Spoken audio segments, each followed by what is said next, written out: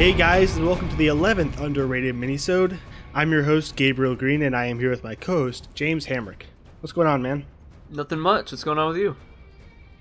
About the same. So today we are here to talk about Wonder Woman, the latest film in the DCEU. Let's just jump right into it. Wonder Woman was directed by Patty Jenkins on a budget of $149 million, and it's making a lot of money at the box office. I think it's already doubled that. And it stars Gal Gadot, Chris Pine, Danny Huston, Robin Wright, Connie Nielsen, David Thewlis, Saeed Taghmaoui, I think, I'm sorry, Elena Anaya, and Ewan Bremner. And it was written by Alan Heinberg, and it was shot by Matthew Jensen. The score was composed by Rupert Gregson Williams. And this will be a spoiler review. We'll be spoiling everything from this film, so if you haven't seen it, go watch it. It's great.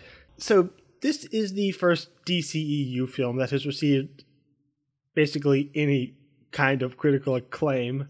And it's no secret that you and I both are enormous fans of both Man of Steel and Batman v Superman. So for me, hearing that people liked it, it's like with a Marvel film, when everybody likes it, that's encouraging. With a DCEU film, it's like, okay, does that mean now they're just mediocre or something? Because since everything people hated about the other two films was their ambition, it was really worrying. Did you kind of have that same feeling? Oh, definitely. I feel like just based on the reviews, because no one just reviewed those movies, or sorry, almost nobody just reviewed those movies objectively. It was this is why this movie is dumb, and this is what I would have done differently. This is what it was missing. Superman should have been more like this. And so it's like, it's half review and half like fan edit. And a lot of just what people were saying, well, Superman should have done this, and this is how these characters should be portrayed, and this is what the world should be like. Knowing that that's what they wanted, and then seeing the 90 whatever percent on Rotten Tomatoes, I was like, oh crap, did they get what they wanted? Because I don't want them to have gotten what they wanted. Because to me, what they want is just, what it seems too often is like this 1950s Christopher Reeve, Richard Donner sensibility that's still charming but not particularly relevant, I think. But I did enjoy the movie considerably. So yeah, as did I. I guess just to dive right into my general thoughts on Wonder Woman is I quite liked it. It's a very well executed film. I mean, up until BVS, I could never hear someone talk about how much they wanted a Wonder Woman film without kind of rolling my eyes. I mean, just the costume. She has the lasso of truth and bulletproof bracelets. It's just, it feels so kind of goofy. And I think Patty Jenkins took what Snyder gave us in BVS and developed it really well into, I mean, I think she was great there, and like the little bits of personality we got was very intriguing and fascinating. And then taking that and then crafting this fully fledged character and a world that she could have come from. I found it all just very well made and compelling. Yeah, I think one of the things that this movie does really well is, as someone who loves Batman versus Superman, I think that Batman and Superman and Lex Luthor are all incredibly well developed. They have a lot of nuances and complexities, and Wonder Woman was great, but she's just kind of there, and you're not really sure who she is. And now that we have her backstory, we understand her worldview more and the way she looks at everything. Rewatching that, I think it enriches her character in that movie. So yeah, I think this movie really, it takes, like you said, it takes what Snyder started and it really does a great job with it. Yeah, and what I think it does well is this is essentially the backstory that I had imagined for myself when watching. She talks about how she no longer interferes with the affairs of men. She doesn't even know if it's worth it. And so I kind of imagine a backstory kind of like this. And I think it shows there's a great there's a very distinct thematic cohesion between all three DCEU films. There's only three. And it's funny, for everybody talking about how different this one is and how it's so much more hopeful and just so, and it couldn't be anything like the others. I think this one is very much at its core a continuation of everything that Snyder is exploring with these films, and also, Nolan and Terrio and Goyer and all them. Just the idea of man's intersection with heroes. The first two DCEU films are talking about, like what would happen if a hero came into our modern cynical world, or just how would the world react to these heroes. Like BVS explores like three distinct kind of courses that humanity's reactions could take. And this one, instead of going that direction, comes back and says, do we even deserve heroes? I mean, are we even worth having these people come to help us? And I like that this film is about something. In the midst of all the punching and all that awesome stuff, it still has a very strong thematic core that it is pushing, that it is exploring. That I think it's still, to a point, sets it apart from Marvel. I mean, I hate when people have to praise DC by breaking down Marvel. I love both, and I love both because of this difference. Yeah, I think that this movie does it. It's not really. It doesn't copy Marvel to a T. I think what it does well is that it kind of borrows the elements from the genre that we know works, while still retaining, like what you said, this thematic core that does separate itself, and not just from Marvel, but from almost any superhero film outside of the DCEU. It continues these themes, and it cements itself within this universe and apart from others. Yeah, I think DC did take a lot of the criticisms to heart, and at least in some of the story structure and plot beats, they did kind of go back to a more generic mold, and I think that does hurt the film, especially in the climax, and we'll get into that all in the dislikes. But in spite of the steps they took back in their ambition, they are still trying to be thoughtful and meaningful, and I definitely respect that. I was so afraid that they were just going to give us an entertaining but ultimately kind of hollow action film, and we actually got something really rich. Yeah, so I guess just jumping into our initial positives, something that I liked a lot was the intro to the film. I think that it's kind of it does really well. You've got this character who, everybody's kind of heard of Wonder Woman, but I would say that most people probably have absolutely no idea who she actually is and her backstory and things like that. So I think the intro actually does a really good job at setting up what the Themyscira is, who the Amazons are, who Wonder Woman is. A lot of it is just because I think the cast there is, at least for all the leads, is really good. But I think that, to me, even Lily Aspel as young Diana, I thought was really, really good. She was really funny to me. And I think that she and her mom, that was a relationship that I believe from the outset. And I think you have to get those initial scenes to set up these two characters for the rest of the film, at least the rest of the film that pertains to her relationship with her mother, to work really well. And I think that Lily Aspel really played this. I have a niece, and I saw my niece in her, so I may just be biased, but when she's up there pretending to punch and kick, I couldn't help but think of, oh, yep, that's so-and-so up there, I see it.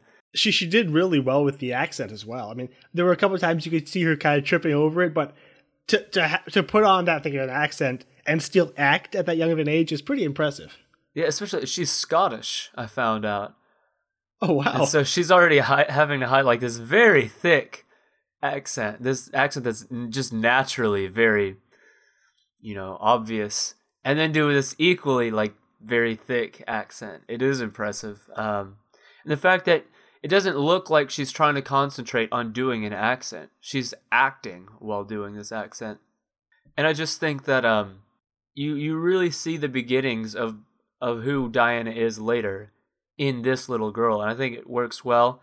And then I really like the relationship between Hippolyta, played by Connie Nielsen, and Aunt Tappy. I never really. Antipy, I don't know. I'm not even gonna try to pronounce their names. I'm just gonna call them their actresses' names. Connie Nielsen and Robin Wright. I thought they had really good chemistry, and a scene that I really liked between the two is whenever Robin Wright's character is trying to convince her to allow her to train young Diana, and to me, Connie Nielsen plays that scene in a very motherly way, where she's kind of convinced that she's wrong, but what she wants for her daughter is still kind of controlling what she says, and she's like, Ares may never come back. This might never happen. We don't even know, but you can tell that she's not even believing what she's saying. She just doesn't want to say anything else. And I thought that, like, as small of a moment as it was, that was like a really great moment to show, just the way that both of these two characters look at Diana and how she should be raised. And it was I thought it was a really nice moment. Yeah, it's a very good use of side characters, giving them enough depth to where we understand their impact on the main character. And so that even though they're only in the film maybe 15 minutes, we still understand how well they shaped Diana into who she is when she leaves and goes to the war. Yeah, you almost see bits of that character in Diana throughout the movie.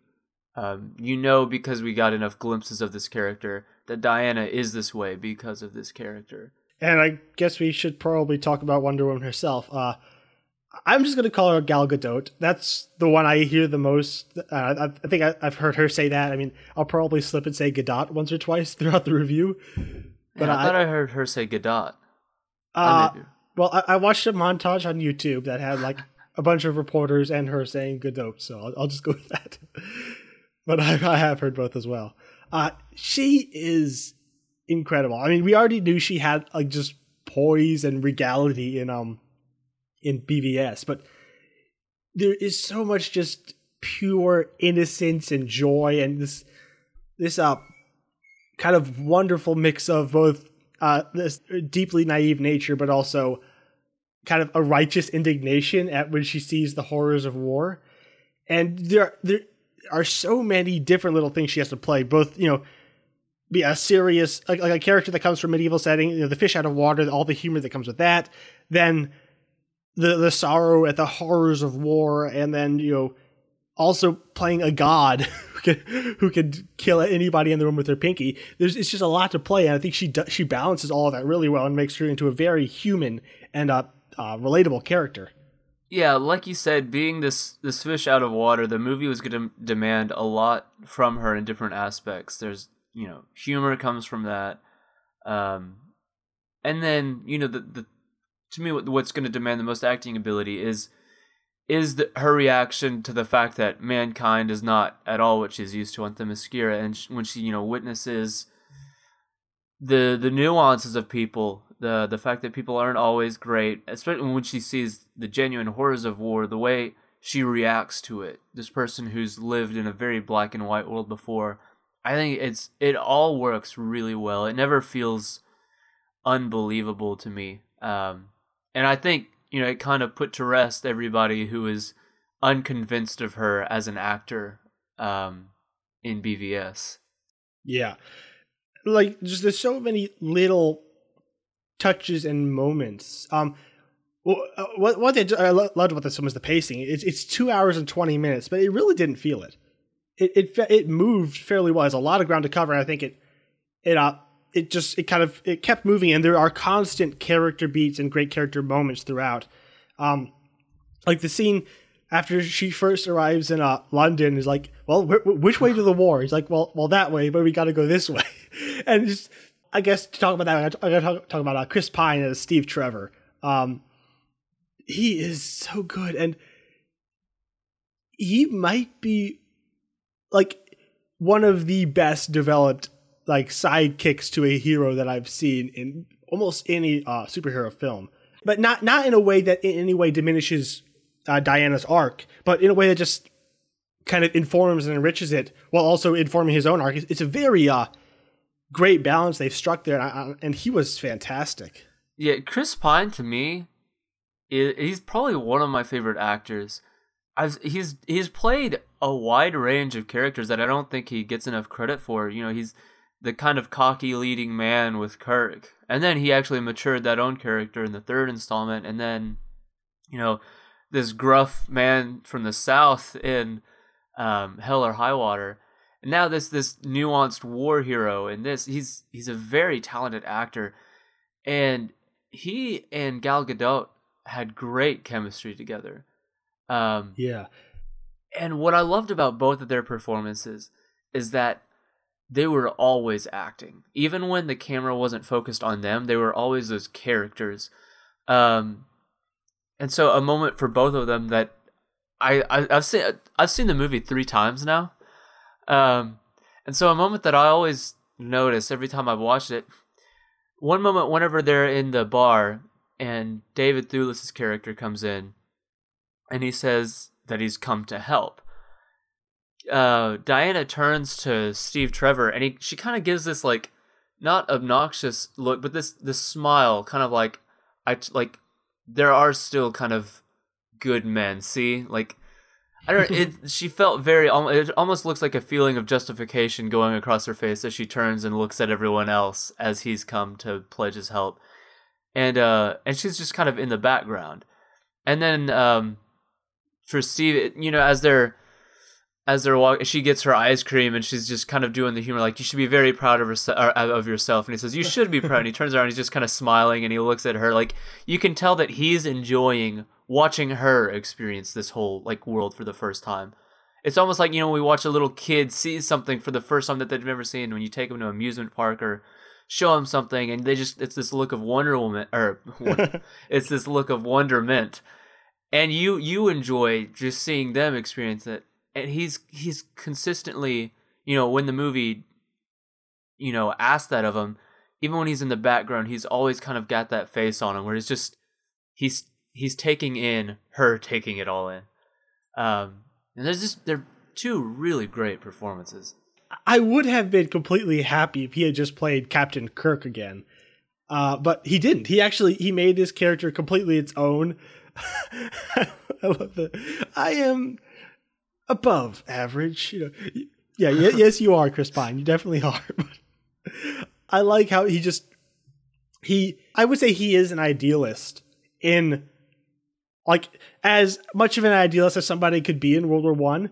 So I think, like, kind of his form of slightly more pragmatic idealism, meeting her just pure, incredibly naive and possibly destructive idealism. It was a really fun balance, and just some of my favorite scenes were them just walking through the streets of London, and he's just like, please, close your coats, just come this way. Yeah, and it's a cute baby, but we gotta go. That one's not made from clay. It's just, it could have been so easily had jokes dragged out too long, or just have him just become annoying by constantly having to correct her, or her become annoying by constantly being just needed to be corrected. Yeah, but there's such a deft balance in the humor of this film that I like, as opposed to The Guardians 2, a film that was like every 5 minutes rolling my eyes at a joke that was dragged out too long. This film is very funny, but I don't recall a single joke that just went on too long. It felt very well balanced.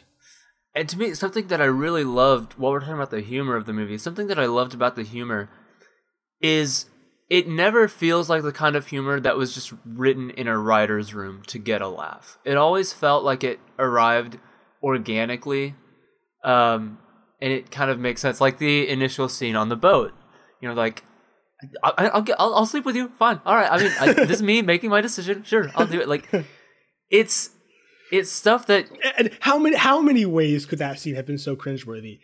I know, that's exactly, to me, it's like, man, just all of those lines to me landed, but it could have so easily have been like, oh my gosh, what is this movie doing right now? But it wasn't. It found a way, like, it kind of developed his character the way, you know, he's like, outside of the conflict, it's just not polite too soon. I'm not gonna, and then her, you know, that's the beginning of us seeing her kind of experience the more modern sensibilities of people going like, wait, so you can't do this? And like, it was a really funny scene, and it made sense based on the characters. And, you know, it never undermines any of the seriousness of moments, and it always, You know, we have a fairly extended sequence, actually multiple sequences, kind of consecutively about humor, and yet I don't think they ever feel like they're outstaying their welcome. You know, we've got the long street scene of her just seeing one thing, seeing the couple holding hands, seeing the baby, opening her cloak, and then we're not together like that. And then instantly going from that scene to her, you know, trying on the new clothes. Like, it's a very long sequence of what's essentially just humor. But it never feels like it's just humor for humor's sake. Like, this is gonna be funny, naturally. And so to me, I think maybe there are a couple of jokes that to me don't, even when the jokes aren't a knock out of the park, they're still enough to like get a smirk. So I think the humor of the movie works very well. Yeah.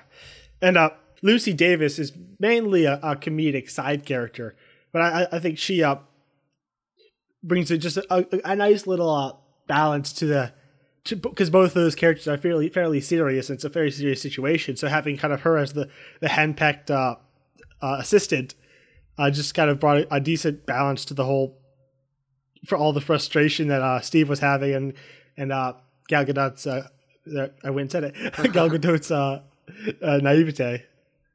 Yeah, I think Lucy Davis is hilarious personally. You know, she's just got a lot of British humor experience under her belt at this point, between The British Office and, you know, Shaun of the Dead and other things of that nature, that she just has a fantastic sense of comedic timing, and she's a great face actor.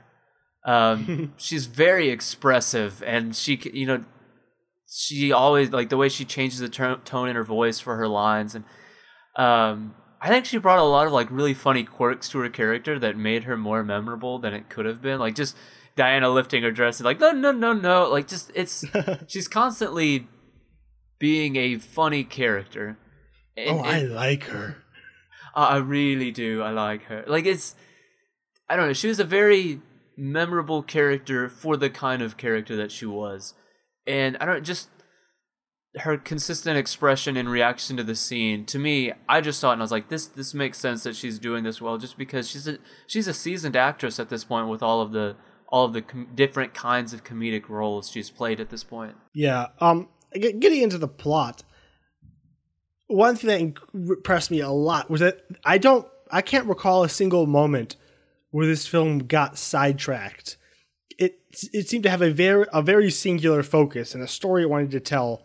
Diana's, coming to humanity with this naive idea. Zeus made man to be, noble and passionate and good. She's kind of just quoting the myths she's been taught and on Themyscira. And then, coming and seeing that we kind of suck. I think every scene throughout just shows the balance of, what man can be when they're not being sucky, and then how bad we can be. Like, a lovely little scene, and then a moment where kind of another bit of her naive idealism is kind of just ruthlessly squashed. I like the scene where she just tells off the general for being an idiot. Just where I come from, generals lead their men into battle, and like, who are you? You should be ashamed of yourself. You should be ashamed of yourself. You just said the most horrible thing. You're and it's kind of like a child, but it is what she thinks she's saying is true to a point. But it's not. It's not. That's again, that scene could have so quickly become just annoying, but Gal Gadot brings so much just emotion. I believed every word she was saying there, as she's confronting this general for this really horrible thing he said about his men. Yeah, I think she's able to play emotion just very well as an actress. When the scene kind of demands her to be incredibly compassionate or angry or upset, she's able to like channel very human emotions and deliver all of her lines that way. And like you said, there are just so many moments in this movie that could have been annoying. Like, this movie had potential to be obnoxious, but it never was. And it's because everybody played their performances really believable, and the movie the movie put them in situations that could have either gone really well or gone really bad. And because the script was smart and the actors knew how to play those scenes, I don't think it ever was annoying. And and it consistently found like there are so many moments of just her being confronted by the real world, and that itself could, it kind of has the potential to feel overplayed. Like, man, how many times we get it? She's a fish out of water, but it never felt that way. Yeah, I love how she can go from, oh, a baby, which is basically how I react when I see babies, to, taking out a German submachine gun nest and punching a guy through a window. It's neither one feels like a ridiculous extreme. Both feel like they are part of the same character. Yeah. A scene that I really liked, when we're just talking about the pacing, the fact that I forget that this is 2 hours and 20 minutes. Like, this movie moves at such a brisk pace. And yet, even though it's moving at a brisk pace, it often stops to have very good character moments. And a moment that I really liked a lot was the dance scene. After the village had been freed, it was a nice time to just stop and live with these characters, and and then he sees Charlie singing for the first time in years, and it's just even though none of the villagers had major characters, just seeing them kind of dancing freed from this, it was a time for the movie to stop and remind the audience of like what it's for. Like, these people are dancing and having fun. They're this is why war is fought, is for moments like this to happen. And it was just a nice way for the movie to not get caught up in its action or its humor, and to just allow us to kind of live with these characters, and to see with them the world at large. Yeah, it shows very clearly what Diana was fighting for. That town isn't really an Allied objective. She didn't go and take it because that's what would have profited the British Empire. She hears, oh, there are people that need my help. She walks out of the trench and goes and does it. It shows what she is fighting for, and I like that she is stuck in... They didn't put her in World War II, which had a much more clear... These guys are really, really bad. Other guys have some problems, but they're a whole lot better. World War I was a lot less clarity as to who was completely wrong. I do kind of wish that maybe the politics of World War I was in it a little bit more. At least, seeing her understand what's being fought for and why. But then that may just be because I really like seeing like political themes in movies and stuff, and it may not have. I don't know. It's already 2 hours and 20 minutes. But for what was in it, I do think it was all well done. And I guess to talk about some of the action, I have some serious problems with some of the action later on, but the two big standout sequences, the beach scene and then the trench sequence, I think both, well, I have some issues just here and there. I don't think Jenkins is the most adept action director. When she is on, when she has a clear idea what I want this action scene to be, there are a lot of just fantastic moments that are like forever burned into my retinas, just of how epic they are. Like, just the entire beach sequence. I really don't. They're probably less than 100 combatants, but that scene feels so epic, and it had a very thematic purpose in the story, but also it was just cool. Yeah, what it almost felt like is we have this battle, and Jenkins was just thinking like, what's something cool that we could do? I'm gonna film like a series of just really cool moments, and then put it together in a way that flows. Because it was like moment after moment of really interesting things to me. Even like I too have like issues with the final battle, but before that, even when the battles aren't perfect, they're never bland. Even when the the filmmaking isn't like 100% top notch, it's made up for by the fact that it's just interesting to look at. Whether it's the beach scene, like, people dropping off their horses and instantly shooting arrows, or the shield part was really cool. Throwing daggers everywhere. And then, when almost a similar feeling to Batman's warehouse scene in BVS, where it's just her with a bunch of guys around her, just kind of bouncing from one guy to the next. It's never just like, oh, I'm gonna punch you, then punch you. She's sliding on her shield. She's like doing backflips, and it's all really cool and interesting. I think for what she may lack as in terms of action as a director, she has really cool ideas. She's always putting something cool on the screen. Yeah. The No Man's Land sequence, I think, is the highlight of the film.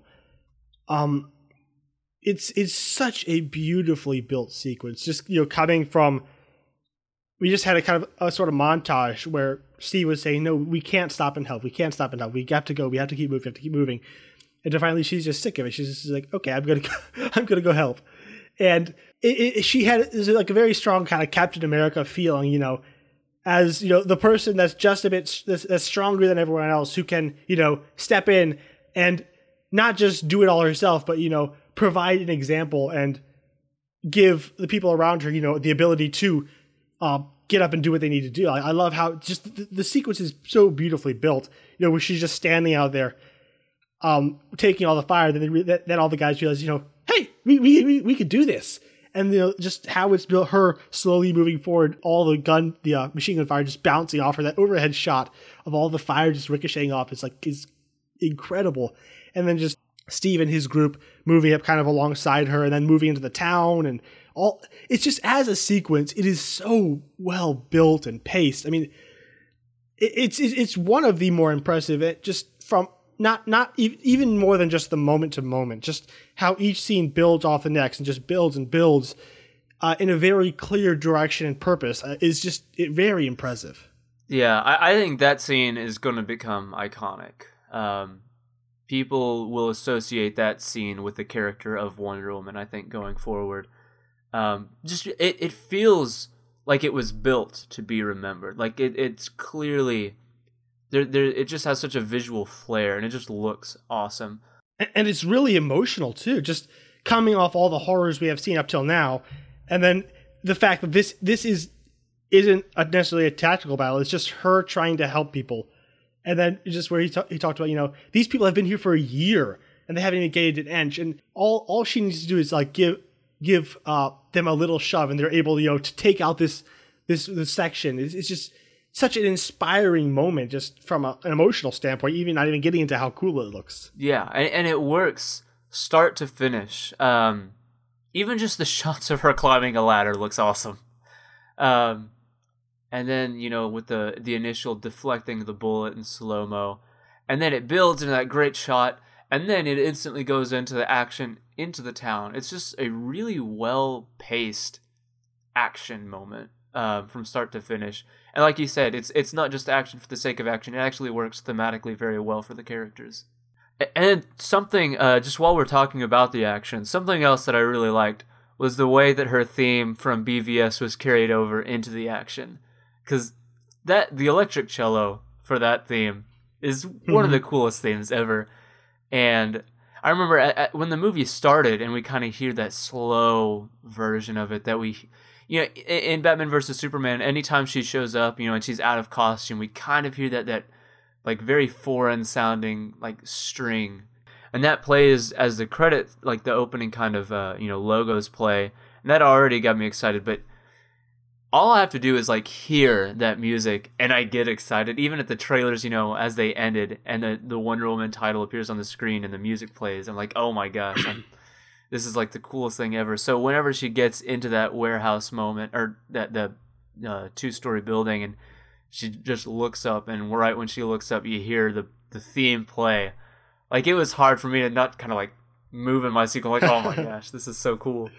It's such a distinctive and exciting theme. Yeah, to me, it's impossible to not get pumped anytime it plays. Yeah, I just want to talk about, the core themes of this film. She becomes believing that humankind, is obviously good. We're good, and so if there's a war this big, it can't be mankind's fault. It has to be because Ares is behind it. So if I kill Ares, they'll all stop fighting. They'll all just get along. And having Steve Trevor's character alongside her, to try and like tell her throughout, he doesn't want to just crush her, but he's like, maybe it's not as simple as you think. And when it's finally revealed that when she thinks she kills Ares, and then she realizes, like, why are they still fighting? I've killed him. I've stopped it. And he has to, like, well, maybe they're doing this because they want to. Maybe we want to fight. And it's such a heartbreaking sequence. They, like, kind of just stop the film in the middle of this action sequence to just like crush her soul and, like, make her question everything she believes in. And I love how, like, Steve Trevor sees that. He's like, I understand we might suck, but I have to go fight. So just, will you help me, kind of thing. And then it's kind of seeing that there are humans who can do good, who will do good, who will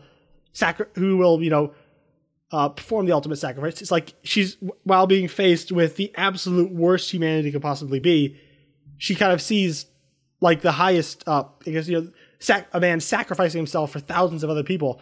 And it's kind of that kind of convinces her that maybe there is something in some way worth saving. Again, I have a lot of problems with the climax, but I think the thematic through line is incredibly strong, and it's very emotional, just seeing her entire worldview kind of destroyed, and then having the character of Steve Trevor there to remind her of ultimately what is worth fighting for is very powerful. It's like she watched Sam's speech at the stone window.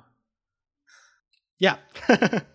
That scene, though, whenever she finds out, that the entire lens that she's been looking at mankind through is flawed, is such a good scene. And I think it's really well acted.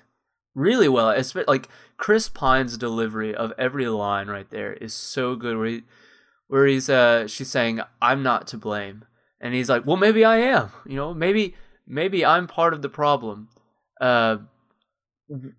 Maybe everything isn't the way you thought it was. Maybe they're doing this because this is who they are.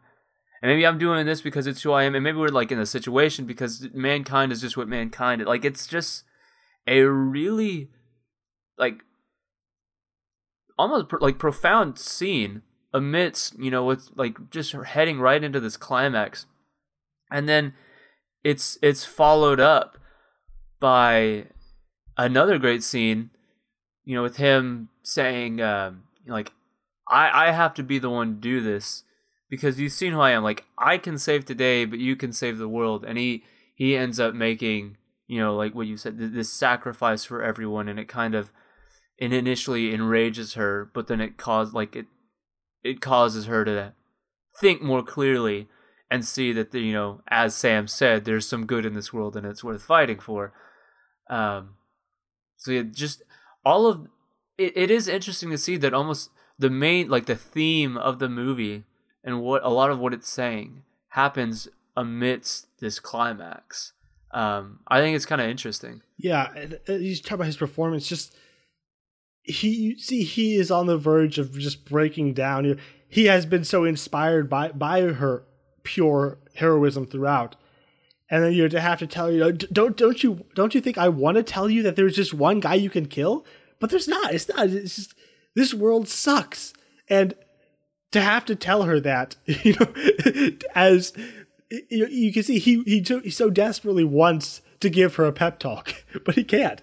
It's just the whole world sucks so much, and for the film to be honest about that and not just give some really cliched humanistic answer, oh, we're all good at heart. It makes you just stare into the face of human depravity and ask, do we even deserve this person to help us? It's really powerful. Yeah, and I think it works in a lot of different ways because, like, one, it works with the arc that Diana is going on herself. The themes of this movie are very, like, linked to her own personal arc of her idea of what humanity is and the true nature of what humanity actually is. And then we talked about it earlier, but something that I think it does really well is it continues the ideas that Zack Snyder has kind of started with this series already.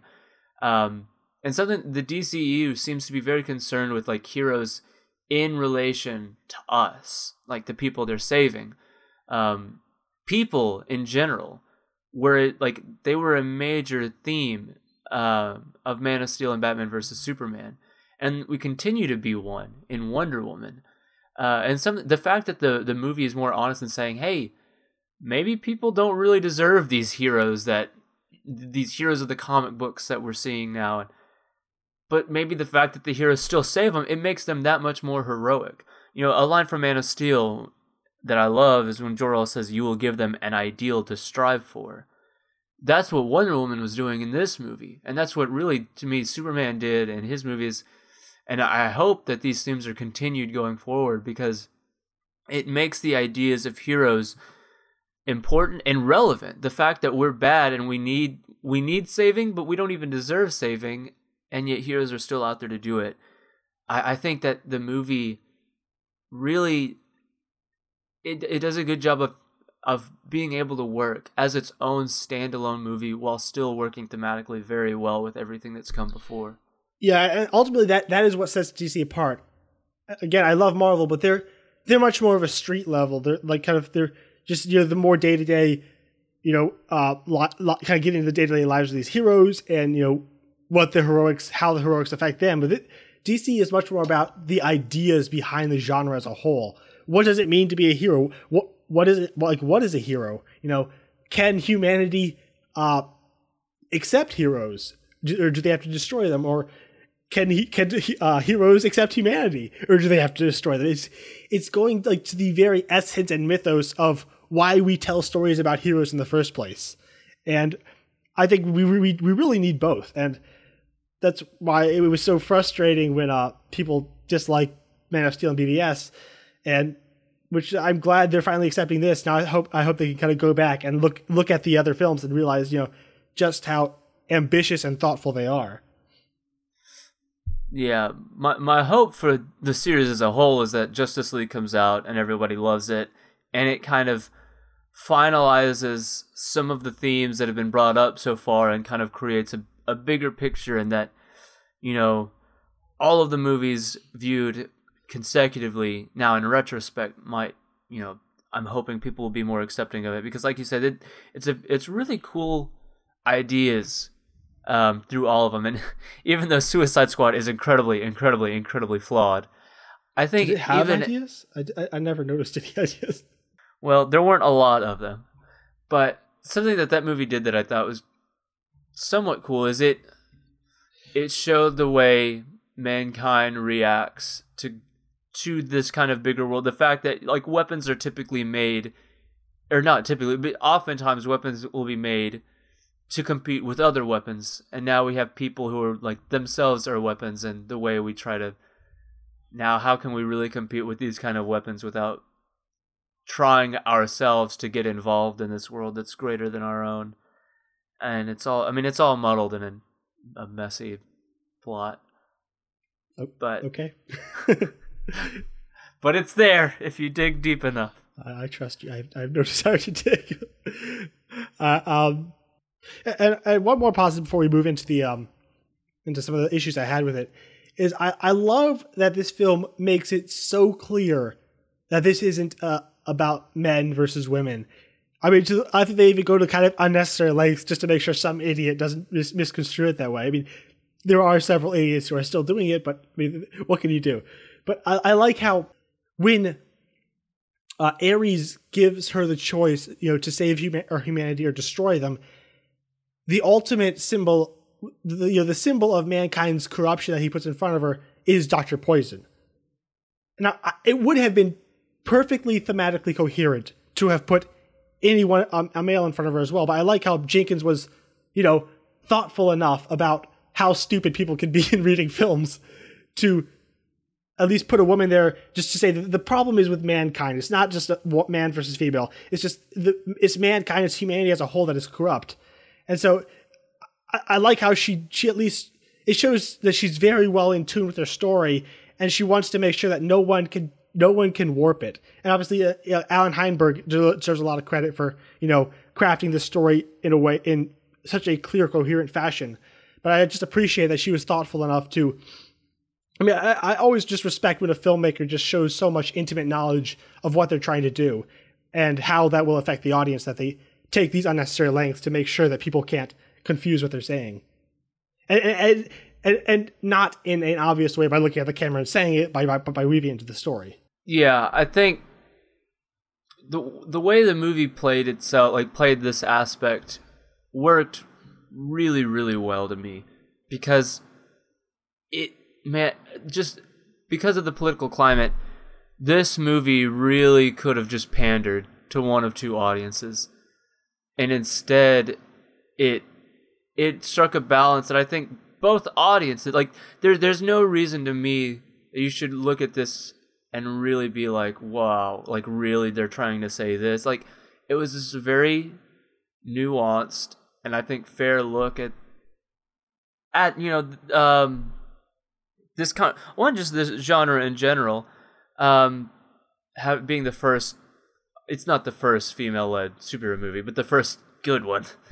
The way it treated Steve Trevor, they're not like, well, you've always put women as the damsels in distress. Now we're gonna have Steve Trevor, helpless. Like, he's doing what he can.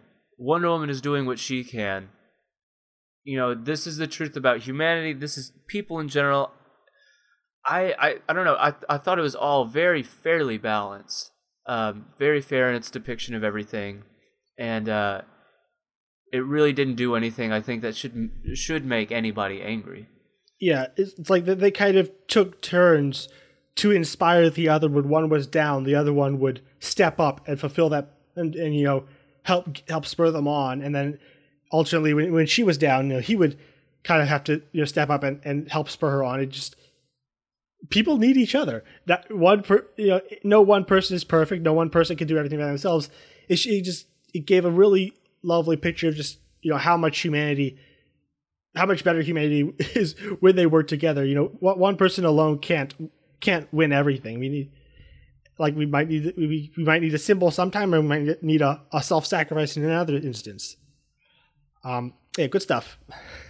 Just lastly, before we move on, some other performances that I did want to talk about that I really liked was, even though, and I'll get into this in the negatives, even though I thought Dr. Poison was underdeveloped, I liked Elena Anaya in the role really well.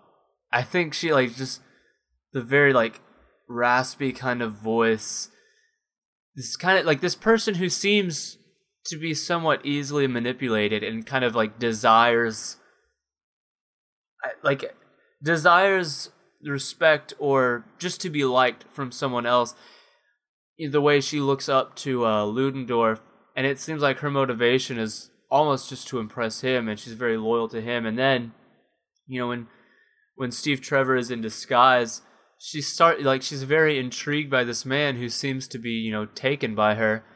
And then the second, he seems interested in another woman, she just feels very personally hurt. It's an underdeveloped character, but it's a very nuanced and I thought well-performed performance from this actress. And a very evocative character design. You immediately want to start writing a backstory for her as soon as you see the mask. What happened? Did she some kind of poison eat away her face? You want to immediately fill in the blanks as soon as you see her. It's a great character design. Yeah, and I think she carries herself really cool. There's one shot to me it's from the trailer and the movie as well. It's really cool when he leaves the door of all of the other Germans as they're telling him that the armistice is going to happen, and she just kind of slides in and drops that and runs away. I don't know, it felt very like a kind of classic movie moment. But I don't know, I just overall I thought that she did very well in the role, and it's a really cool character design. Yeah, and I think this film borrows heavily from Captain America in a couple good ways and also in a lot of negative ways, including the Howling Commandos that they gathered together. They did find some great actors to play them. Saeed, I'm not even going to try to pronounce his last name, who plays Samir. I don't think any of them got a lot of development, but I think they gave him a lot to do, and I think he worked really well as kind of someone who could talk to he kind of talked to Diana when she was frustrated, or talked to Steve when he was frustrated, kind of if they were too much for each other, they could kind of have this other outlet for their feelings or just frustrations. And he was just a really funny comedic actor as well. I think the other two were unnecessary, but I'm glad they at least had him, just as just another perspective in their dynamic in case they got too tired of each other. Yeah, and I like that they did make him more dynamic, than they had to, and still, they could have had him a lot more one note and gotten away with it. But he comes on, you almost think he's just going to be this obnoxious womanizer from start to finish. The first thing he says when he sees her is like, "Oh, that's a work of art." Well, he is, but it's charming. Yeah, but it's not the one note kind of way where like he is a character, and even though there's not an incredible amount of layers to him, there still are at least layers to him.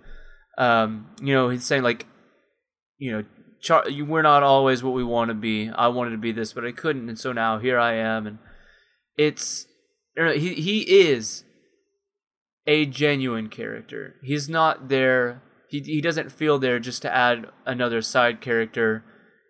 He's his own person, and he feels like a human being. And I really liked his performance, and I liked Ewan Bremner as Charlie as well. I really do wish that he had kind of gotten a hero moment, because or any kind of moment. Yeah. After that. Because he chokes when he's able to do that, or because he's not able to do that, and I do think that there's some nice moments with him immediately after that.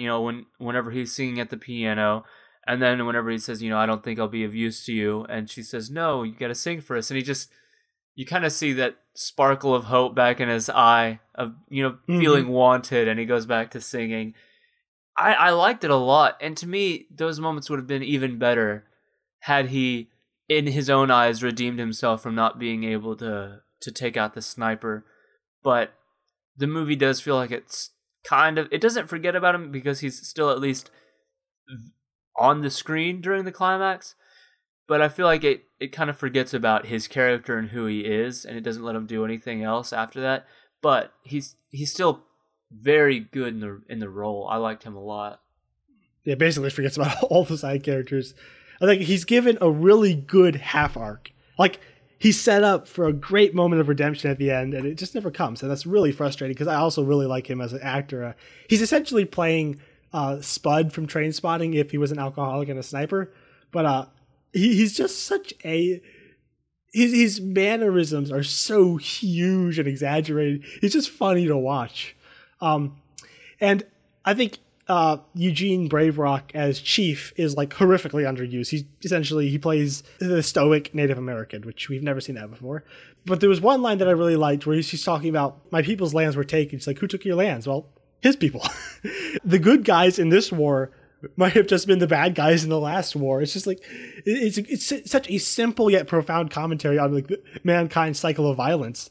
It's not in your face. It's just, it's such a beautiful little moment kind of revealing just, how problematic humans are. Yeah. The fact that it's not like these are consistently the good guys and these are consistently the bad guys. Mankind kind of has the ability to be good and to be bad, and it's not that these guys are always bad. We really kind of take turns being the bad guys, just because the problem isn't tied to any sort of ethnicity. It's just to mankind in general, and I like that moment as well. I like it's not like there's no bitterness, and it's just like a matter of fact. We fought the last war. We fought these guys, and now we're together. It's just kind of this is just how we are. Yeah, the only and I don't know if maybe this is just me, but to me he did not. I just didn't see him as a very good actor in this, though. There were some lines to me just came across really weird. Like whenever she says, that's weird thunder. He replied, which just sounded like that German 77s, guns, big ones.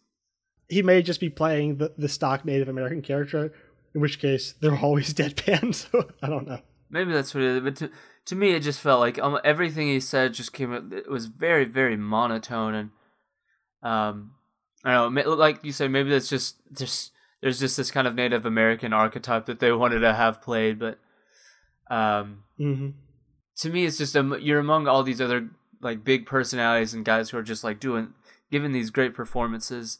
To me, he kind of stuck out. Yeah.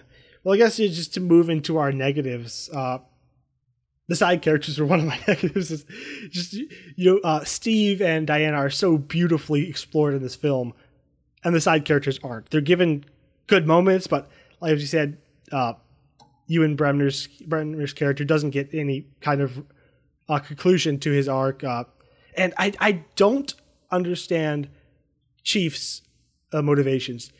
We literally see that he trades with both sides. He doesn't take a side. Like I love where Steve says, English tea for the Germans, German beer for the British, and Edgar Rice Burroughs novels for both. But then literally next scene, he's shooting his customers. It's like he says, I don't take a side. Then literally he's joining into the fight and shooting the people who he supposedly kind of has a working relationship with. It feels like they just didn't really think through the implications of what his character was. Yeah, that's what it feels like. It doesn't feel like there's any sort of statement they were trying to make with him joining their side. It felt like his initial conclusion was to show that there are people like him who are just acknowledge that wars happen, and instead of taking sides, I'm going to do my own thing amidst that. And then they're like, oh, well, I mean, he's a side character at this point, so we might as well have him join, like you said, without really thinking of the implications of what that means based off of what you've told us about him before. So it just, even though the other two characters are kind of, even though they're not explored deep, we understand them more, and at least understand why they're fighting more. Whereas with him, it's like, man, the movie made a point to differentiate you between everyone else one scene ago. Why are you with these guys now? And speaking of other side characters, the villains suck. Yeah. Like, really bad. Really, really bad. Oh my gosh. Danny Houston's a great actor. And here he literally just glowers at everything. Like, the moment in the gala where he just like throws himself on top of Diana and is like breathing these evil lines in her face and then just turns around and walks away. It's like, what was that? I mean, first off, the whole red herring thing is incredibly stupid, but even if he were the bad guy, it's just he's a cartoon. Like the moment when they throw the gas into the chamber and he's like, but the gas mask won't work, but they don't know that. And then you both give this ridiculous cackle. The film doesn't allow you to take them seriously, even though I think it intends for you to. And it's just, they are just like cartoons in just how evil they are. And just things they do, especially like, he literally comes and like in the gala scene, he's literally saying, I'm evil to this stranger he just now met. It's just, why? This makes no sense. Yeah, I really dislike the character. It almost reminded me of the way like the villains were treated in like something like the 1960s Adam West Batman, where it's like we have our heroes doing things and like, and now for a scene, let's go see our villains being dastardly. Like here's actual thoughtful character development. Now here's a scene of them trying out this gas and him shooting his own man. And they took really easy routes to show him being villainous. They're like, he's so bad, he shot one of his own. It's like, okay, well, they're like on the bad side. He's so bad, like he's poisoned. These are like, okay, like and then he does end up gassing the village, which obviously it's made worse by the fact that we did at least get a moment to where we can see the village being happy. But still, it was just like, how many different ways can we make sure the audience knows that he's the bad guy? Because he's the bad guy, all right, in case you were wondering. And then, honestly, I mean, in my notes, I have him down as Red Harrington. That's all. That's what he is. Like, he's just... He barely works the first time through, but he's almost insulting on rewatches because him as a character, he exists to point you in the wrong direction. He doesn't exist to be a human. He doesn't exist to have motivation. He exists to throw you off the scent. And he's based off of an actual person. And I understand why she actually no, he is like General Ludendorff, from what I understand, like is an actual person, and he did, his tactics did seem unnecessarily, bloodthirsty or whatever is described by Patty Jenkins. So I can understand that. I can understand how you can use a historical figure and say, if Diana was going to confuse any of us for the God of War, it would have been this guy. That works fine. But then to have lines from Dr. Poison like, this will restore your strength. Like, okay, you use the word restore to help trick the audience into thinking that he had like some sort of power before and he's in this weakened human state. And then him saying like, oh, you know nothing of the gods, implying that like he has some sort of involvement with the gods, or at least very close knowledge of the gods. Like, what are the odds that the person that she mistakes for Ares has what seems to be some sort of obsession with Greek mythology? There's no implication. The film tells you multiple times this is Ares, and that's what is so bad about him being a red herring, is that it's not only is it fully unnecessary to any thematic thing the film is doing, but the fact that he is Ares. Everything he does, everything he says as a character says he's Ares. But if he's not Ares, he has no reason to do any of that or say any of that. It just, his character makes no sense on any level whatsoever if he is not Ares. Who is he? What is he? I don't know what he is. Yeah, he's one of the more frustrating characters in one of these comic book movies, just because, like I said, he's not a character. He exists to be Ares when the movie wants us to think he's Ares, and whenever we don't even get to, she kills him, and then we find out he's not Ares. So now that we know he's not Ares, he's dead. So now we don't even get to see what he's like now that we know that's not him. Like, who is he? Restoring his strength to what? What is this thing? I don't know what I'm looking at. It's just so bad. It's so lazy. Yeah. I mean, it makes it all the more frustrating because that red herring holds no significant thematic value, and I would argue that it actually undermines the climax. And did you have anything else to say about him before I move on? Well, so the only thing, I think that there's potential to have him have it be working thematically for the film. Like, if you were to say, this was him, like, he was this evil without me.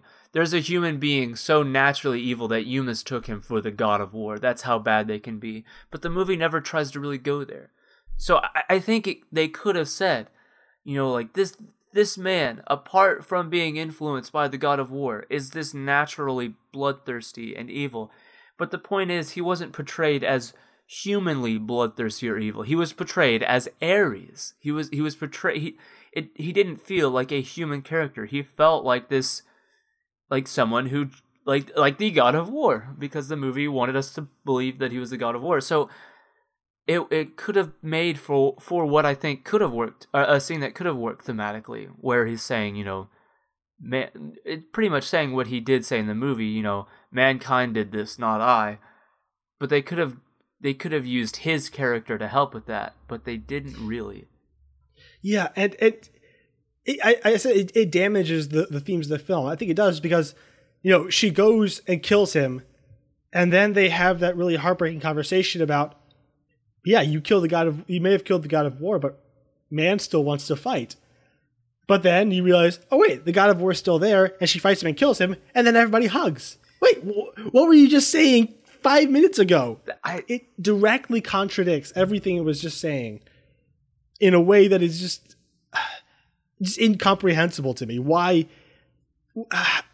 how they didn't see, they completely crippled the message they were giving. It's really, really frustrating. Yeah, that there's no reason. There's no reason that the Germans would have gotten up and started hugging. Diana's right. Based on that conclusion, Diana's right. We're not bad. We were under the influence of Ares. Those German soldiers, like, the whole point of seeing them continue to load the missiles, that works so well for the movie, especially with Steve Trevor saying, like, maybe that's who they are. look at them. They're doing this. They know exactly what's going to happen when they load up these gas bombs, but they're still doing it. People can be bad. Oh, wait, no, that wasn't oh, you did kill Ares. Never mind. People are good. They're hugging. Like, it undermines everything that this movie is trying to say. And it's so frustrating because even the looks on their faces, like when they're taking off the mask, and like, it looks like they're coming to from having been controlled. Like, oh, you know, like they're breathing in fresh air for the first time in what feels like forever. It doesn't work. And it makes everything that Ares said, you know, like, it makes that all wrong because he said, I would whisper, I gave them ideas for weapons, but I never made them use it. But I did control these, you know, soldiers. That was definitely me, because as it turns out, they definitely look like they did not want any part of this. So I was wrong also. It just... Yeah. Oh, man, it's so frustrating to see that. And to me, in my mind, I'm just going to make up an excuse as to why they hugged, because the moment of the fact that they still did that after, you know, that they're still doing that apart from Ares' control, and Steve Trevor's message was very good. I'm just going to continue knowing that that's the message of the movie, and this was just, you know, unfortunate. I reworked the ending with all the elements the same. I think what should have happened is where she goes, you know, she runs in, has either have Ludendorff as Ares or simply keep it completely just ambiguous. Maybe he is, maybe he wasn't. Like, she goes in, fights him, maybe give it a big... You have to... This is an action film, this is a superhero film, so you have to have people punching each other. So maybe make that fight go on a little longer, and then she finally kills him, and the fighting continues. So then she and Steve can still have that great conversation, and she's kind of completely distraught and destroyed, and he says, well, I gotta go fight. And then he tries to, like... And like maybe then they separate. Like, have him say, I gotta take out the plane, you go destroy the factory. And then when she goes there, maybe she's confronted by Dr. Poison, who I guess, because the lines that Ares gives, you know, I think they're important that we keep them. The discussion they have of mankind's nature, I think it's important that is there. You know, him saying, you know, Earth would be better off without this scum. They're completely corrupt at the core. I didn't make them do anything they didn't already want to do. I merely gave them the tools. I think that discussion is important to have. And that discussion can only come after she thinks she's defeated Ares. So I think maybe having Dr. Poison as kind of a disciple of his anti-human philosophies will give her, after having that her faith shaken, having to confront the absolute worst in humanity in Dr. Poison as someone who wants to destroy humanity. And then, if you need to punch more people, they already have the super soldier snuff that he took earlier, so you can have more punching if you need it. I don't think it needs it. Just making, you know, having her confront this person and then seeing Steve sacrifice himself will kind of confirm her belief in that humanity can possibly be better and is worth saving.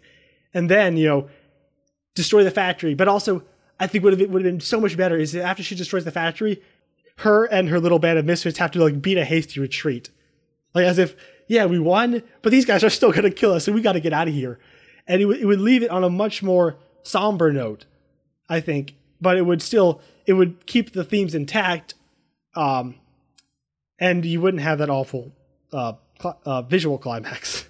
Yeah, which is just, man, the actual visuals of the climax is so boring.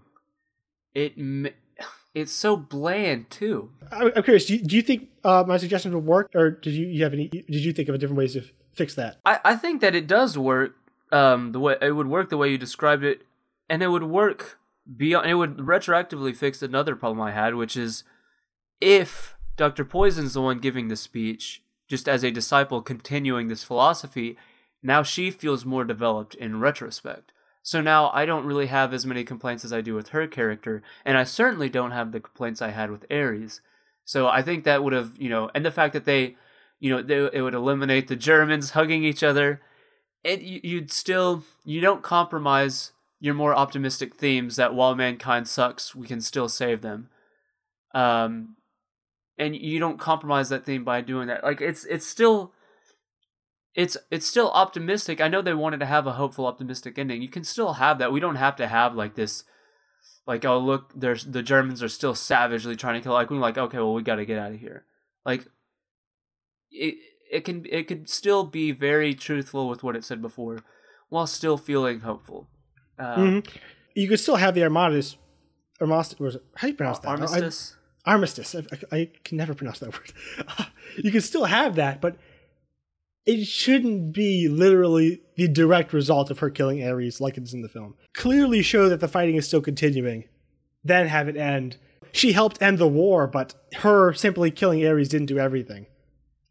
And then just to get into the actual fight between, I guess the red herring is, instead of Danny Houston being Ares, it's David Thewlis as Sir Patrick, was it? Yes. And, I mean, can I just talk about what I really dislike about that before we actually talk about the visuals of the battle? I was going to do that. Okay. David Thewlis is a delightful actor. He's Remus Lupin, one of my favorite characters of any of the Harry Potter films and books. And just like I would watch Prisoner of Azkaban over and over just to watch him have his lovely little monologues. But he's no Greek god. He's a very incredibly sickly, slightly dorky looking person. And nothing about him suggests that he would be a Greek god. And it's never commented on that he just looks like a kind of a funny looking British man. And it just, as a casting choice, he gives great monologues. I mean, I really like when he's like talking, giving his monologues. He execute, the dialogue is pretty bad, but he brings a lot to it. But he's as a casting choice, it just makes no sense, especially when we see that all the Amazons are like the finest specimens of humanity. It's just weird. Yeah. So just about the character, I like the idea that they kind of changed, or actually they really changed Ares as a character from the mythology. The fact that he doesn't even consider himself the god of war is cool, and that he just wants things to go back to the way they were. That's interesting and cool. And I could be okay with David Thewlis still being in the movie as him if they said that this was like a purposefully unassuming human look he took on to disguise himself as. Look at David Thewlis. No one's gonna think this is the god of war. Like, I would buy that. But the fact that even after the reveal, and we see the flashback, and it's David Thewlis in the Greek, uniform looking up. That's him. That's what he's always looked like. And then it's even him under the mask when he melts the eyelids, which is a cool little scene where he melts it through his helmet. But you look at him and you think that's not him. That's not the God of War. No one would think that doesn't work. You can't have David Thewlis play the God of War. Yeah, it's just such a miscast. And then even apart from just the casting, it makes me, I mean, I've seen it 3 times, so I feel like I can say this, but he's given no explanation as to why he's doing what he's doing. I feel like the entire reason he's in favor of the armistice is simply because this guy wants peace. Ares doesn't want peace. This guy can't be Ares. Because the only length that the movie goes to convince us, or to make sense of that, is, I orchestrated an armistice I know they couldn't keep.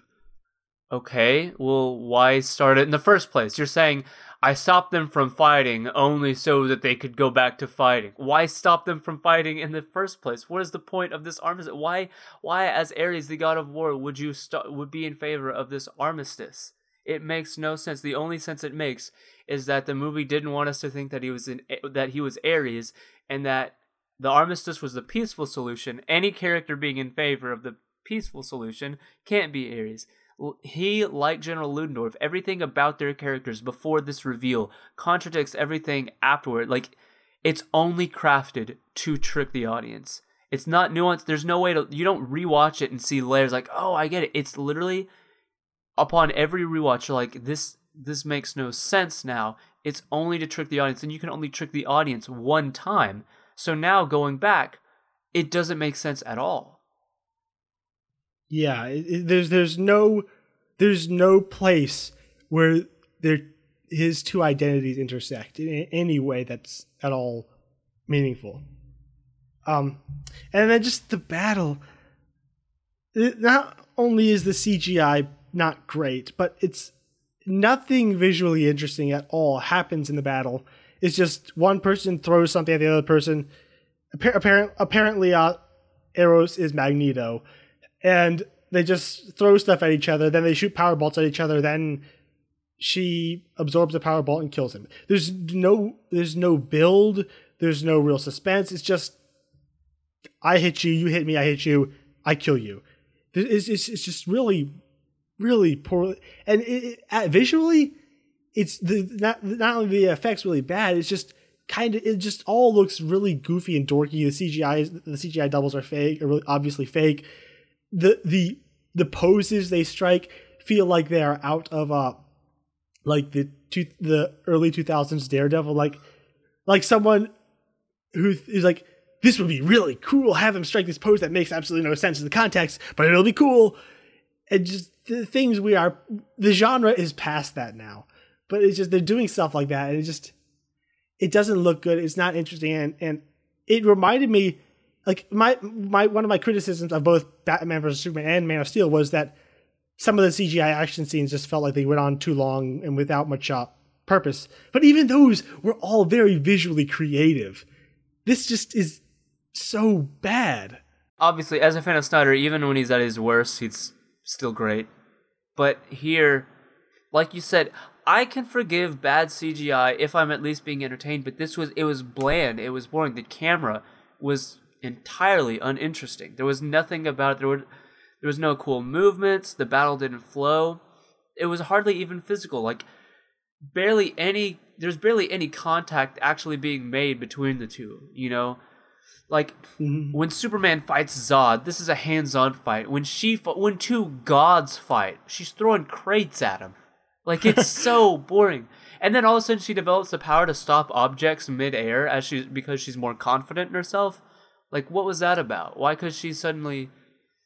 I don't know. Yeah, that was another really confusing element for me in this film, was not being a previous fan of Wonder Woman.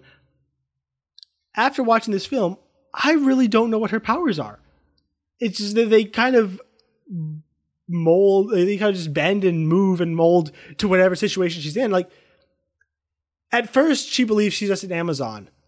And I would say, like, Amazons are what Captain America is to humans. But then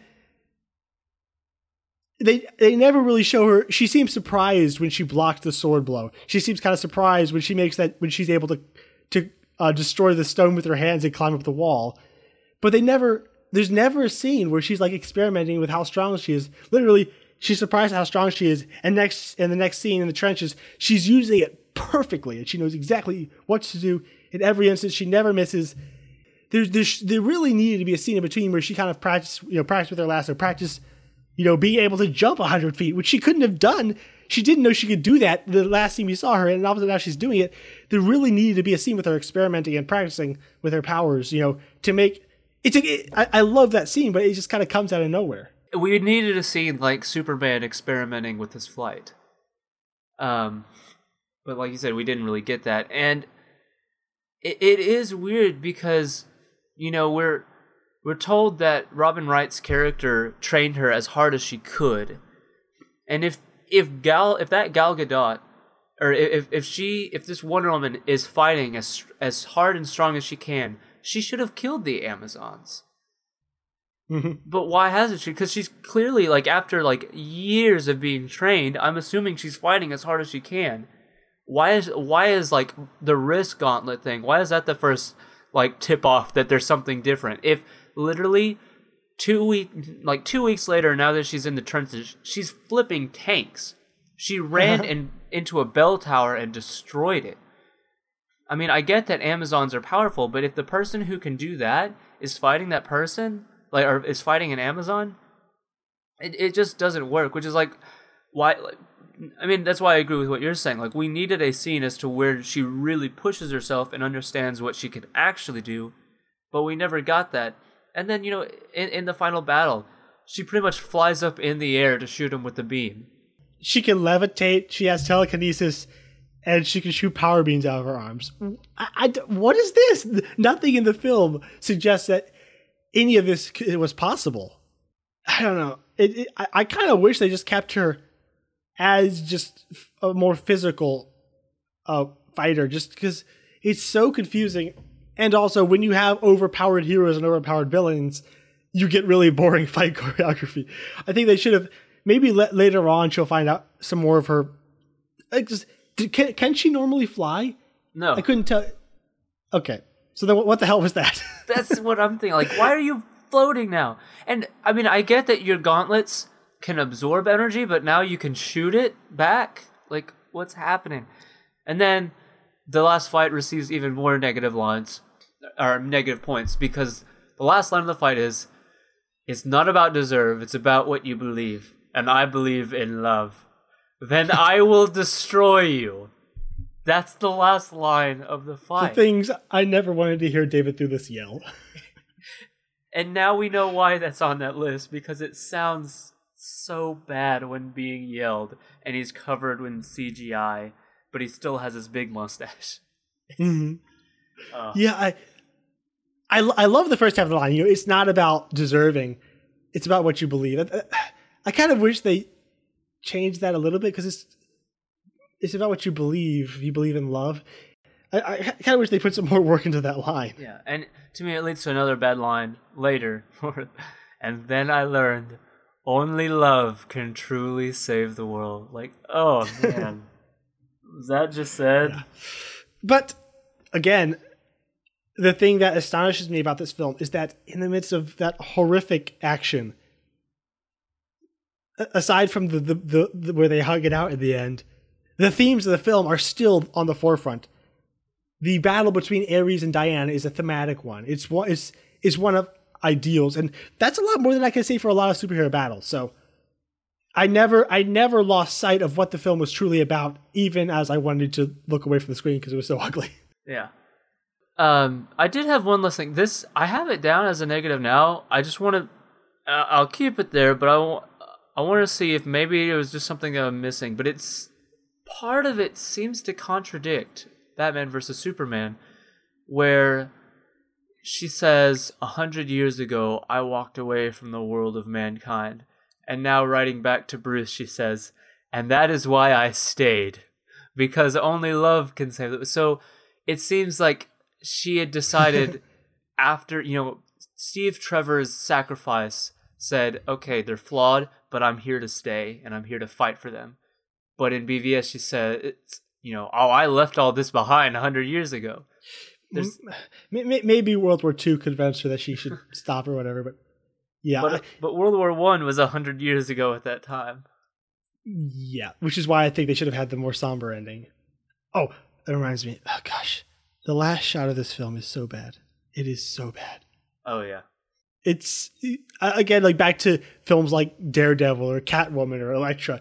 It's where a director thinks, this is cool. Have her strike this pose that makes no sense in context because it's cool. And it's really bad green screen. And again, she's flying. And where's this coming from? It's just really super cheesy. And it's a testament to how strong the film is that I could forgive things like that at the end. And one last nitpick is, what is the geography of this world? I'm assuming Themyscira is in the Mediterranean, because he flies from Turkey to it. But also, the ship is directly behind him. Planes can go a lot faster than ships, in case you didn't know. So the fact that the ship is right behind him pursuing a plane, the fact that they can get a ship ready together to go pursue him is ridiculous. But the fact that he can fly from Turkey to Themyscira on a World War I plane, and then they can get from the Mediterranean to England in a sailboat overnight? What? Yeah. Oh, yeah. And they take the village. But in World War I, if you take a town, you don't dance that night. You build defenses because the Germans are going to counterattack. The fact that they leave a giant hole in their line that they can literally walk from there, 2 miles to high command, and they never try to take it back. What? Yeah, to me, the movie does do a whole lot of movie things, which is to ignore geography and to ignore sometimes, like like real life logic for the sake of what it's trying to do as a movie. And I mean, I guess I can forgive it, but it does come across silly. And a lot of times to me, it's like, it's not like a make or break thing. And it's not like I'm going to really count off that many points for the fact that it's there, but it can be fixed relatively easily. Yeah. Like, we could have just been told that, yeah, they were on the boat for a while. We could have had the dance, be later. Like, there's no reason that the climax had to happen the day after that battle. Like, it doesn't slow down because you don't have to show that time elapse. You can literally have the pacing remain the same and the scenes remain the same. Just add an extra line of dialogue or whatever implying that. So it's like, it's easy fixes, and they're not huge problems to me. I'm not gonna care too much about it, but it always does kind of make me scratch my head where it's like, man, this could have been fixed like really simply. Yeah, for how well the film kind of showed the mundanity and just, the bureaucracies of war, when they do like crazy things like that, it just sticks out really a lot. I think I'm out of negatives. Do you have any others? Those were my last. Are you just moving to your final thoughts? Sure. So to me, Wonder Woman, it lacks the ambition and the weight that I think Snyder has brought before, and it definitely kind of relies a little bit more on genre conventions. Despite those issues, and all of my issues with the third act, it doesn't stop it from being a very well-made film. Like, the pacing is great because it never forgets about its characters. It never loses sight of the characters and the story it's trying to tell. It's consistently anchored by a great cast, and before the visual blandness of the end, it does visually set itself apart from other comic book films. By the way she fights, the darker colors of the world in World War in comparison to her bright uniform, it looks visually distinct. And I think one of its most impressive aspects is the fact that it acts as a character-focused standalone film, but it still thematically continues the ideas started in the previous movies, and it fits nicely in that universe. So it's very much its own thing, and it never compromises being its own thing. But it's one more puzzle piece to a universe that I am very fond of so far, and it fits in really well. Yeah, like as you said, just as an overall film, it works. The characters are great. The actors are fantastic. Gal Gadot and Chris Pine both give really good performances that are really in tune with the writing, and the pacing. It moves, but the film never forget. I can't think of a single instance where it forgets its message. Every scene seems to be in some way reinforcing the final theme it's going for. And when the ending comes, when the climax comes, for these ideas to be hashed out, they are done in a very emotional and inspiring way. Even in spite of the couple of missteps, it's a film that really knows its identity. It knows what it is, and it takes all the steps. It takes every step it needs to take to make everything land. And just to be able to say that is, you can't say that about so many films. So many films may have good ideas, but they don't execute them. We always talk about this when we talk about flaws in films. Like, maybe that idea didn't properly land, but this film feels so confident and so just coherent in what it's trying to say. And again, it's continuing the themes of the previous films. It feels of a piece, but also very distinct. Fantastic action, as you said. I said before, I don't think Patty Jenkins is an action director. There was some odd editing, some weird CGI, but still, she had a great vision for how she wanted these scenes to look. And when they worked, they really worked. The No Man's Land scene is just a standout in so many ways in the genre, and it's getting more and more difficult to do that. A good film. It has some pretty serious problems, but it's a testament just to how strong this film is in its identity, that it overcomes all those and makes it memorable in spite of the problems. Agreed. So how are you feeling now about kind of the future of the DCEU that now people like it? It just feels weird. It is weird, and honestly, had what's going on with Justice League not happened, I would feel like I can be more cemented in my thoughts. But now that Joss Whedon is taking over, I don't think he is going to change it too much. But what I'm worried is that if Justice League is loved, people say it's because of Whedon. If it's hated, people say it's because of Snyder. I'm just worried that at this point, there's no way that Snyder can walk away with a win for Justice League unless, and I like Joss Whedon, I really do, and even as a person. He seems like a really classy guy. Yeah, and so my hope is that Justice League is well received, and that Joss Whedon, along with all of WB, is really. I hope that they treat Snyder well and they give him proper credit for it. I mean, the fact that I really dislike a lot about WB, the fact that they can't help but keep their hands on these movies and they butcher them in editing, but something that I do like is the fact that Man of Steel came out and wasn't a critical hit, and they got him back for Batman vs Superman, and then that was the divisive movie it was, and they brought him back for Justice League. They seem to be willing to stick behind Snyder. So as far as the DCEU going forward, I am optimistic, because what Wonder Woman has showed is that we can have these kind of movies that are easier, more palatable for like a larger audience, while still retaining kind of the themes and ideas that I loved about it initially. And I think that I think Justice League will be great, and I am enormously excited for Aquaman. I love everything about that movie so far. I hope they continue hiring more interesting directors and let them craft a drama inside of these cool action films, like they did here. Snyder crafted a whole ambitious, a whole other level of film. But just as much as I love like Marvel films, I don't want them to start making Thor: The Dark World or just Guardians Iron Man of the Galaxy 2. Well, except for that had so much potential. True. It had, but I don't want them to make just cool action films. I want these.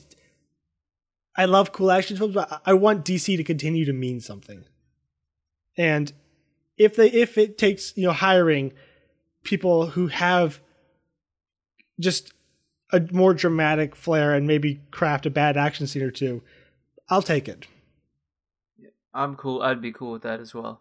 I like the trajectory that Wonder Woman seems to be headed on, and I think that Justice League will end up being well received. Maybe not as well received as Wonder Woman has been, but I think that the DCEU might. I want to be optimistic, so I think that really one of my biggest thoughts is that if Justice League does well, which I'm hoping it does, and honestly, I don't even have to just try to be optimistic for Aquaman. I think that movie is just going to be a hit. And so with Wonder Woman being successful, and I'm assuming Aquaman will be successful, and hoping Justice League will be successful, there will be no more doubts around this Batman movie that refuses to get started, and maybe Matt Reeves can create another awesome Batman movie, and the DCU will be in great shape. Yeah, I kind of feel like Aries, like you. They don't deserve Zack Snyder. We really don't. Well, here is looking forward to many more fantastic DCEU films. So that was our review of Wonder Woman. If you want to find older reviews, you can find them at underratedpodcast.com. And I'd like to ask you, if you enjoy the show, to please take a moment and go and rate and review us on iTunes. We would really appreciate that. And you can like us on Facebook. We are there as Underrated Podcast. Feel free to comment with any films that you think are underrated. You can also follow us on Twitter at underrated_pod. Well, I hope you enjoyed our review for Wonder Woman, and we will see you later. See ya.